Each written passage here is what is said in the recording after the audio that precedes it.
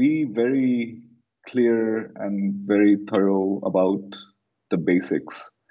In my case, if it's digital product design, I need to understand graphic design at its very fundamental elements, right? Like line spacing, grids, typography, so on and so forth. Like you should look at examples, try and recreate people who you are drawn to, whose work you like. Hello, everyone. Welcome to your brand new podcast called In Your Shoes. This podcast is for you to learn more about new people and professions from around the world. I would like to take you on a journey to understand the life and times of a new person every 2 weeks and get a chance to get into their shoes to learn what they do, why they do, and how they do it. Hello, everyone. Vinod Ramamurthy is an experienced product designer. I have known him since 2011 and I have worked with him on a couple of interesting projects back in the day. He is a creative thinker and a passionate practitioner of his field. I'm so excited to have Vinod on the podcast today. Welcome to the podcast, Vinod. Thank you, Vivek. It's such an honor to be here. And that was a really nice introduction. Thank you so much. You're very kind. You're welcome. So, Vinod, for our podcast listeners, could you kindly share a little bit about yourself, like where you come from, what you do for a living? All right. I come from south of India, Tamil Nadu, about 100 kilometers away from the city of Chennai, in a very small town. Was born to my dad's a doctor, my mom's a homemaker. Started life from there. Now I do design and a little bit of programming for a living. That's great. So, Vinod, for someone who does not understand this field or the industry where you work in, how would you describe your profession to them? Well, I have trouble every time someone asks me this question.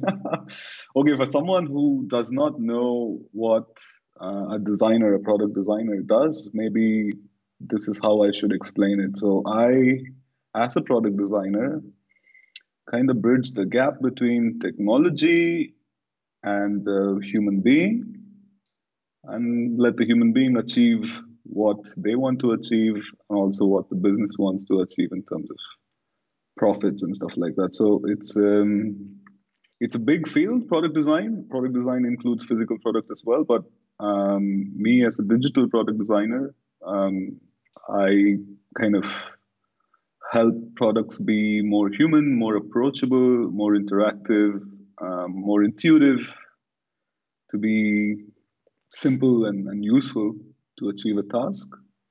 So that's what a product designer does actually. Okay. And can you give us an example where you had applied your skills as a product designer, especially with the digital product space? I've worked with a few different domains, but I think I should take the example of what I'm working on right now. In my life, I'm designing a social media platform which does live streaming, and it's a whole new experience for me. So when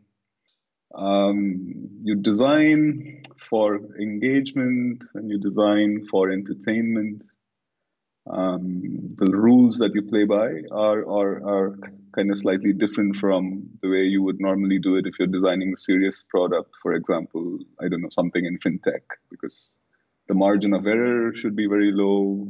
It should be very understandable. It should be very simple. But when you're designing the social media, well, the rules are kind of different. So here you need to maintain attention of a human being, and that's a really hard thing to do. So that's what I'm trying to apply my skills at to kind of solve these problems. Okay. You mentioned something very interesting. Let's reflect on that. So you mentioned about design for engagement and design for entertainment. Mm-hmm. I really like that part. And I think it would be great for the listeners to also understand how do you perceive and understand design for engagement and entertainment? It all comes down to understanding the user. It doesn't matter which kind of product or which domain you're designing for. So you understand, hey, am I being clear enough in terms of what I'm showing?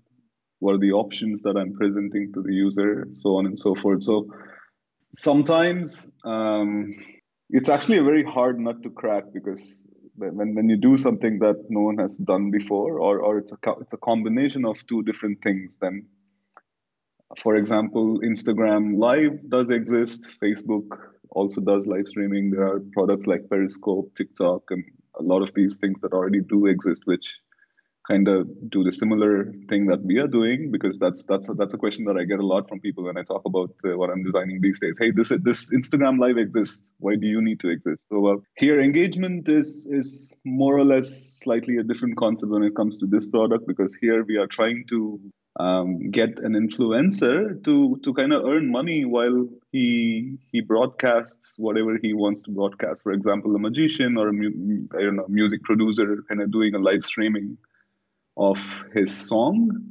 While he's live streaming, people could request him to hey, can you do this? Can you do that? And I'm willing to like pay you this much. It's like a platform to kind of monetize your skill, if I may put it that way, not just to kind of entertain, but also, hey, make a living out of this thing. Okay. Thank you for sharing that. At a meta level, Vinod, why do you like to do what you're doing? What kind of attracts you to this profession? Oh, that's a great question, actually. So, I don't know. I started out as an idealist. I kind of figured the world is not perfect yet. There are so many rules that don't make sense. And it took a long time to actually realize, hey, we don't have to play by the existing rules if they don't make sense to them at all. Maybe we can stop, take a moment, think about it, because times are changing. Probably the time when the rule was actually made was not the same situation anymore. So I don't know, like when you do not like the way the world is, then you try to change it, and you would possibly use the skills that you already have, or that you've acquired over a period of time, and now you think about it. Okay, well, these are problems, and these are problems that I can possibly solve with the skills that I have, which is design, software mostly. So that's I don't know, it kind of makes me powerful. I don't know if design empowers me to be able to solve some of those problems together with people. So that's probably the motivation for what I'm doing these days, actually. That's really interesting to hear. Thank you. And if I may ask you, as a follow-up to this, were you always interested in this, even when you were a kid, or in your university, or in your college, or it just came at a certain point in your time in your life? Oh, that's a great question. I have so many stories are bubbling up in my head, but anyway, so I think it probably started when I first met a computer. I mean, I'm probably referring it like a person or whatever. But yeah, well, when I saw a computer for the first time, I played Dangerous Dave on it, and I was about, I don't know, maybe 8 to 10 years old, and I was in love ever since. And then I saw people assembling some green boards and stuff. I was fascinated by the whole process of how this thing works and the kind of possibilities that it represented at that time, and during dial-up times. So I kind of got my father to, like, I convinced him to buy me a computer when I was like about 11 or 12. Then I don't know, my one of my cousins in school had a book which was about HTML and then some Java and all of that. So we kind of used to try and make some web pages with some marquee text and really blinky stickers and stuff like that. But that was way back in the day. Well, family wanted me to be a doctor like my father. He was grooming me since I was young. I realized that now, but when he was doing it, I didn't. And I was not very, doctors have very low margin of error. You don't have a process of experimenting, like because the consequences are going to be grave. So I was not very happy about that profession at all. I actually didn't like it at all. So I was more bent towards art because my mom was a painter. She used to do a lot of crafts and arts, and she's always making things like embroidery, tailoring. I don't know. She also spins some wire bags and stuff. So I was very hands-on, and I loved the process of making something. So probably thanks to her, I kind of have that quality in me. So I just made the random things, websites, paintings, some small contraptions to like uh, just for fun, And I actually decided to go and study design because I thought, well, I can probably paint with colors all day, and I took a bunch of color pencils and I went to design school. But I'm very happy that I did that because it kind of introduced me to this whole different thing that I never knew about. A whole field of design. It's more than art. It's not just making some pretty pictures.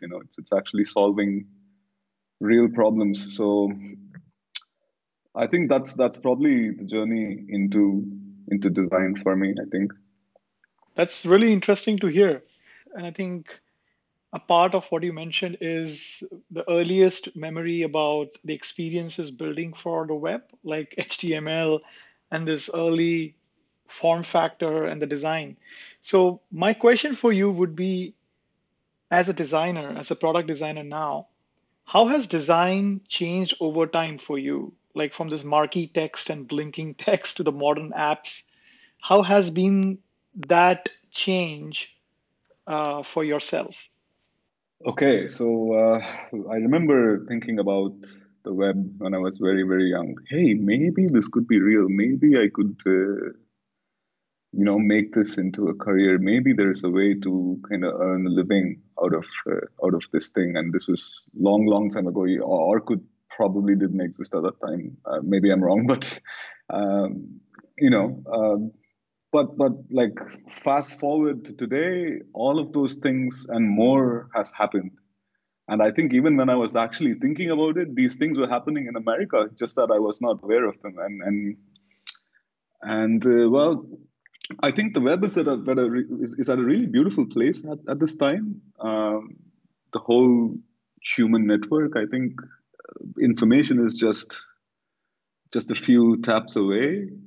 That that makes it very, very powerful. And as we talk about it today, it still remains open, free. Well, I hope it remains the same way going forward as well. But um, I think it evolved into something real right now than it was before. It it's not a website kind of giving you a brochure anymore. It's like a living, moving, breathing thing which responds to your thoughts, which responds to the questions, or which kind of inspires you at times, which connects you with other people, which kind of, I don't know, dissolved boundaries, if I may put it that way, because I have friends from all over the world thanks to the internet, who I haven't seen or met or whatever, but I know them at a very deeper level. Um, and I don't think it would have been possible without the internet and its evolution. So obviously, like, things have gotten faster, better, performant, and all of that. But also I think the collective design consciousness also had like progressed a lot from where I saw the web or the internet or design in general 15 years ago to today. It's amazing. Thank you for sharing that, Vinod. Uh, I heard a term, design consciousness. Could you explain to me what do you mean by this term? That's a great question. So let me put it this way. So most of the times when a product is designed badly, or if it's designed badly, okay, well, that's not a statement I want to make. Let me clarify. Designed badly in the sense designed without consideration of how this thing is going to be used, or who's going to use this thing. It could be anything. It could be a ballpoint pen, or it could be the form factor of the phone that you're holding in your hands. It could be anything. It could be a coffee maker, or it could be your espresso machine. The intent is very clear. If it's designed very well, it is invisible. You're just going to use it. You're not going to be thinking about it twice. But if it's not considered design, then it stands out. So most of the times, the person who uses it kind of feels that they are insufficient, or they are not smart enough in a way. That's how a badly designed product can make someone feel.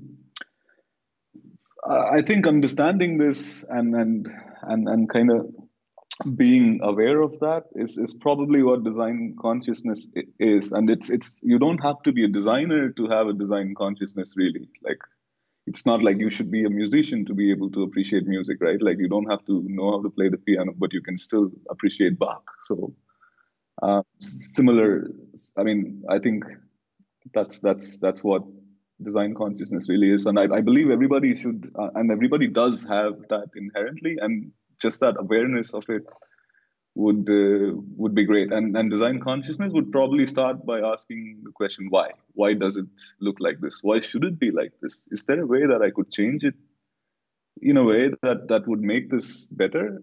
Anything that cannot be changed anymore without losing its meaning or its usefulness is probably good design. And not everything around us has evolved to that point, from things to policies to governments to democracies to philosophies to everything is evolving constantly. So that process of evolution, well, would move forward if the collective design consciousness is I don't know if it rises. And I think it is, in a way. The world's looking very hopeful right now. Thank you for answering that. Keeping on the topic of good design, Vinod, do you have products or services that you think are really good examples of a good design and having this design consciousness that you talked about? There's a lot of products that I use every day, and I have like a set of tools that I've committed myself to, because I also try to cut out noise. So I'm always looking for a better design product at all times, which solves my problem faster, better, simpler. It could be anything, even if it's a marginal improvement in my workflow, I'm going to go and use that tool. So I use Figma primarily. That's my bread and butter right now. I love the way it enhances the collaboration between other designers, between other non-design stakeholders as well. I use MindNode for mind mapping and stuff, which is pretty cool. I don't know. There are text editors that I use, Atom and Sublime. I use Pixelmator, which is an amazing image editing tool. I use Vectornator, which is a really super cool vector editing tool as well. I moved away from Adobe a long time ago. I don't think they are focused tools for my purpose, at least. It's way too much and something that I don't need. So I kind of, these are products that I use and love. I love Basecamp a lot. I love the kind of philosophy they stand for, in terms of how they run their business, how they treat their employees, how they also approach a product problem, and how they build things. When everybody swims one way, there are a few which swims the other, and they kind of change things. They were the first ones to talk about, hey, we can work remotely, and that's all right. Our entire company does not need to have more than 30 employees. We would not work more than 4 days a week. And these are really revolutionary things to think about, because they probably are one of the very few that actually said, hey, Henry Ford's 8 hours a day does not work in all situations. It's not about how many hours you put in. It's about the quality of those hours. So these are products, and I mean, I gave you Basecamp as an example because it's not just the way a product looks like or works like for me. For me, it's more like the backstory. What did the person go through building this? Why did they build this in the first place? And if I'm convinced about the reason for this thing to exist, I kind of fall in love and I use those products anyway. So Awesome. So Vinod, what is your typical day, if you have a typical day, working usually looks like? Amazing question. So a typical day starts when I wake up and I make my cup of coffee, and I have to have an hour to myself the first hour in the morning, so that I can collect my thoughts, kind of figure out what are the things that I need to do throughout the day, and then I pick the high impact ones. So I prioritize them and kind of have basically a task list in the morning. If I just write them down on my notebook, and so you have like a list of things that you should focus on. but there's always new things coming in. There are people talking to you, and you're collaborating on many things at the same time. So mostly it's about a big portion of the day is spent, I think, thinking about a certain problem. And in this case, at Dive, I also produce. So I need to find the balance between thinking about the problem, thinking about the user, figuring out feedback, research, and all of these things that's coming in from different channels. Also, kind of aligning with the founder who has this idea of how this product should work like. So you kind of like experiment, and then you kind of come up with, okay, maybe this product would work like this. So I spend a lot of time kind of making some UI on Figma, and I spend a lot of time, a lot more actually, on Origami to kind of make them into prototypes, which I can give to users and kind of collect feedbacks and stuff like that. So that's my typical day, and I think the process of creation is very, very brutal. I think it takes a part of you when it comes out and exists on its own. So anyone who's creative probably would understand this. It's a very not so pleasant feeling, but by the end of it, when you make something, it kind of feels like it's all worth it, you know. So that's more or less every day for me. Thank you. So I have now an interesting question for you, and probably your comments will be really useful. And like every job and profession has its own set of stereotypes or perceptions from other people, right? Which are not always right. I would say most cases are not right. So, so for example, I think really early on, probably 15, 20 years back, the perception perhaps I got to know from people about designers is like, hey, designer is sitting in just one corner, uses Photoshop to mock something, and then just passes it to the design to the engineer to implement it, and they are done. So that's their job, and that's how I was told by one other guy who I was working with about a designer. And I'm not sure, obviously, at that time, what how to interpret that, but it obviously formed a perception at that point of time. This is really 15, 20 years back. So I want to kind of understand from you, how do you see this comment and this perception about designers in general? Well, that's a good example, and I've kind of heard that a lot as well, and to a certain extent, it is true. I don't know if it's like a controversial thing to say, but it is not true at the same time as well. So it depends actually. So if you are designing for the web, you need to know the underworkings of it. If you do not understand what a DOM structure is, then you're not going to be very successful, and you're not going to get very far for designing. I mean, you know, as a designer designing for the web. And if you are making an app, you should probably should know how all of this is going to come together at the end. And if you have that understanding, you really don't have to be a great programmer. That's not what I mean. But if you kind of know how all of this is organized, how all of this actually is working in its final form, then you probably are not a person who are moving things just in Photoshop. You have a greater understanding about the inner workings of it. So when you design, you're mindful of them, and they are closer to reality. Any design I make, I understand that it's not real at all, unless because it's only real when it's translated to its medium and you are actually looking at it. I don't know, on your smartphone or on the web in a browser. You know. So any designer who does not understand that probably will fit into that stereotype, and that's why I believe it is true. But I think these days it's changing. I see people learning how to code, how to make things. They're making real prototypes, and they're kind of pushing the platform further as well by constantly innovating simpler ways, intuitive ways to kind of present information. So, well, a designer and a stylist. So sometimes I've been in situations like that where in a certain organization or when you work with certain people who do not understand what design can achieve, they consider you a stylist, so they think you make things pretty.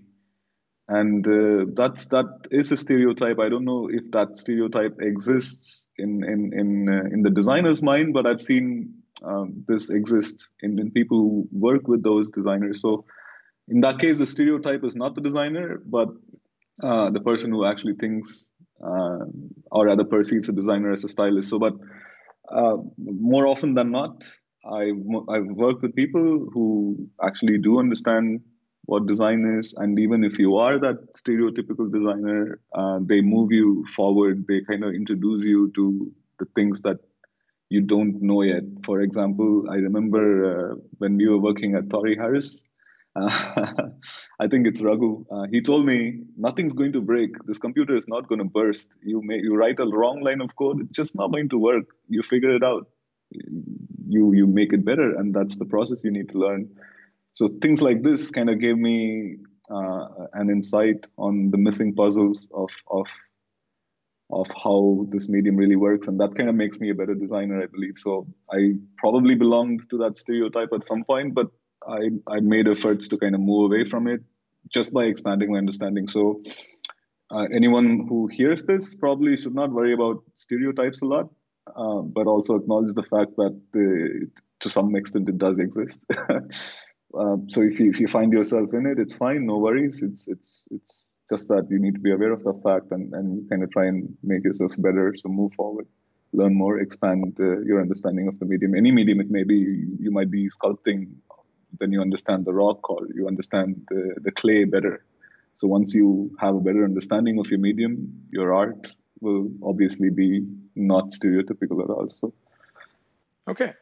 And I have another one for you.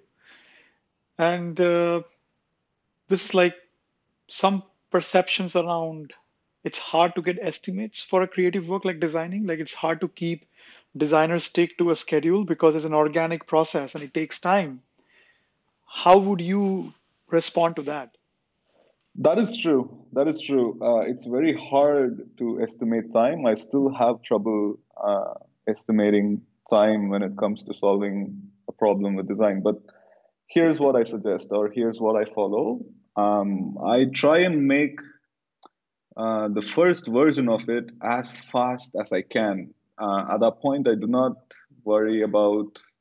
I mean, I collect information. Is there any data that is available which I can use to kind of form my decisions, or is it some user research information that the team has come up with, or do you have access to a user who you can talk to and about this particular problem and kind of collect some information? But sometimes it's not available at all if you're doing something from scratch. So in either case, what I do is I kind of spend very less time initially to kind of collect all this information, and I try and kind of get the first version out and show it to people who are involved and who are working together with you, right? So they kind of look at it, and now ideas fly. Now the mistakes are glaring. The good things that might work in the final version are coming out as well, and the patterns emerge.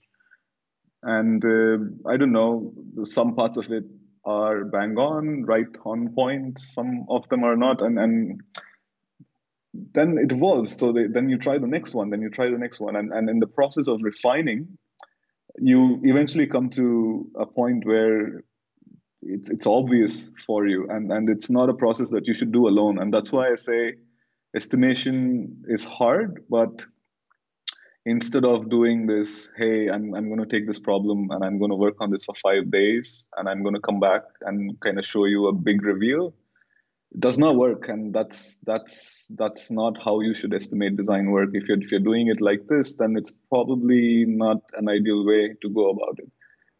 That's my solution, like to kind of have checkpoints, quickly kind of come up with the first version, then have another stab at it again, collect feedback, talk to people, show it to them. Everybody visualizes it when they have things in front of them. And during those discussions, I've even had situations where we went on a completely different direction at the end, like 2 or 3 hours before delivery, because, well, that made sense at that point, and we were able to kind of achieve that and kind of ship something. because we went through this process, because we did all the wrong things, and that leads you to doing the right thing. So you make mistakes often, and you make them faster, as fast as you can, and as more information emerges, that will inform your design, and that will kind of add to it, and you kind of evolve that process. So there is mostly evolution, but estimation is a different thing from having a timeline. Like, for example, if you have 2 weeks to design something, then you can probably do this process for longer. But if you have like 2 days to do something, then you gotta do the same process, but probably you won't have enough time to evolve this further. So you gotta like stop at some point and say, hey, with the current time, with the current constraints, this is the best that we could do, and these are the basic hygiene that we wanted it to solve, and it checks out. Then you ship it, and it's not going to be perfect, but you can always come back and kind of start the evolution process again. So it's like a constant work in progress. Nothing ever gets completed with design. Like whatever you did yesterday kind of would change today based on something you realized, or something someone told, or a user interview, or. So yeah, well, it's a process of constant evolution. So how would you estimate it? Like you can only estimate when you can actually see the end of it, but there's no end to this at all. So you can constantly keep doing it. Also, not fall into the pit of like kind of overdoing it. Like you shouldn't, kind of do this process too much that it kind of morphs into something that it's not the original idea anymore. So. Right. Thank you. Thank you for putting it together. I think it was really enlightening. So if there is a person listening to this podcast who may be in university or in a school or maybe in a completely different profession, and you are advising them to be able to get into the same profession as you are as a product designer, how do they start? What should they study? What should they do? And what experiences you would like them to have to be able to build themselves for this profession? That's great. So that's a great question, actually. So if I'm going to give advice to myself, to my younger self, because this is what I would have wanted to hear, because I'm also bad at that, giving advices to other people. So let me just do this to a younger version of myself who's trying to get into design and understand what it is and stuff like that. So first, be very clear and very thorough about the basics. In my case, if it's digital product design, I need to understand graphic design at its very fundamental elements, right? Like line spacing, grids, typography, so on and so forth. Like you should look at examples, try and recreate people who you are drawn to, whose work you like. That's fine, unless you. I mean, it's not something you should publish or whatever, but it's just done for practice. No one has to see it. You just do them yourself. Then you eventually will open your eyes to kind of see what is good and what is bad, and eventually your own style will emerge as well.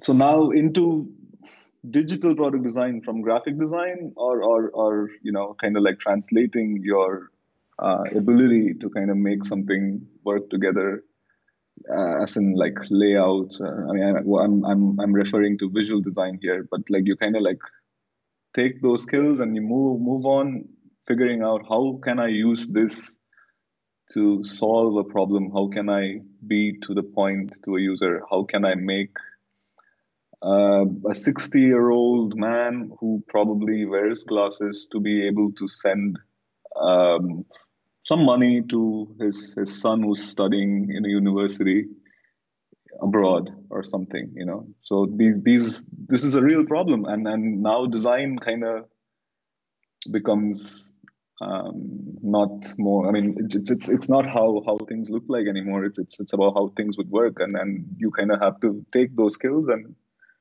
make this task happen, and that's what a product designer does in a way.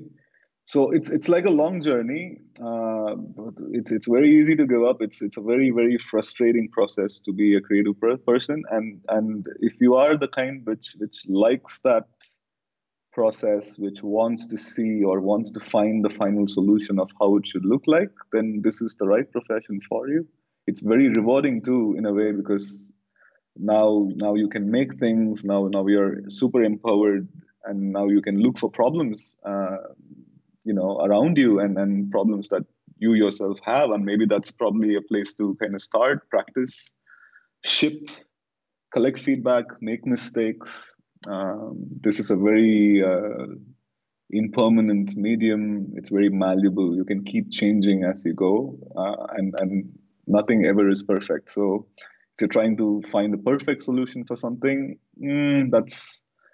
that's going to be very hard, and it's probably impossible to achieve perfection on at least the first stab. So believe in the process of evolution. Believe that you will see, or rather you will find the solution that you don't see at this point. Like staring at the blank screen is probably one of the most difficult things, as being creative. So it's getting past that point, having hope that you would eventually find that solution, and you kind of look into information that is available, and then people around you. Always ask questions, always try to understand more. There is no harm in asking the question why, and I heard or read it somewhere that you have to ask the question 5 times, and if you get a convincing answer even the 5th time, then probably that's the right answer, because if you ask why 5 times, then most often than not the question itself changes. So design is a great field. It's not making things pretty at all, and if that's what drives you, it's great. It's a gateway drug to make pretty things. Yes, I understand that, but it's also important to kind of understand human beings and design for them. It's not always making nice looking things. That was awesome, Vinod. So we are at the end of this podcast now. So thank you, Vinod. This conversation was so enlightening for me. And I hope this was also for the listeners. And Vinod, I think it was also a good experience for you as well. Absolutely, Vivek. Thanks a lot for this opportunity, and thanks for everybody who's listening or who will listen in the future. um, this has been fun, Vivek. This is the first podcast that I've ever done, and obviously I'm a bit nervous, but I had fun. I had fun, and really great questions, and thanks for having me.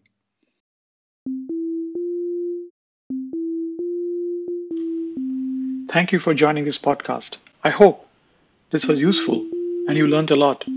For more such great podcasts, please do not forget to subscribe to the podcast channel In Your Shoes on SoundCloud, Spotify, and Apple Music. New podcasts are uploaded every 2 weeks. Goodbye.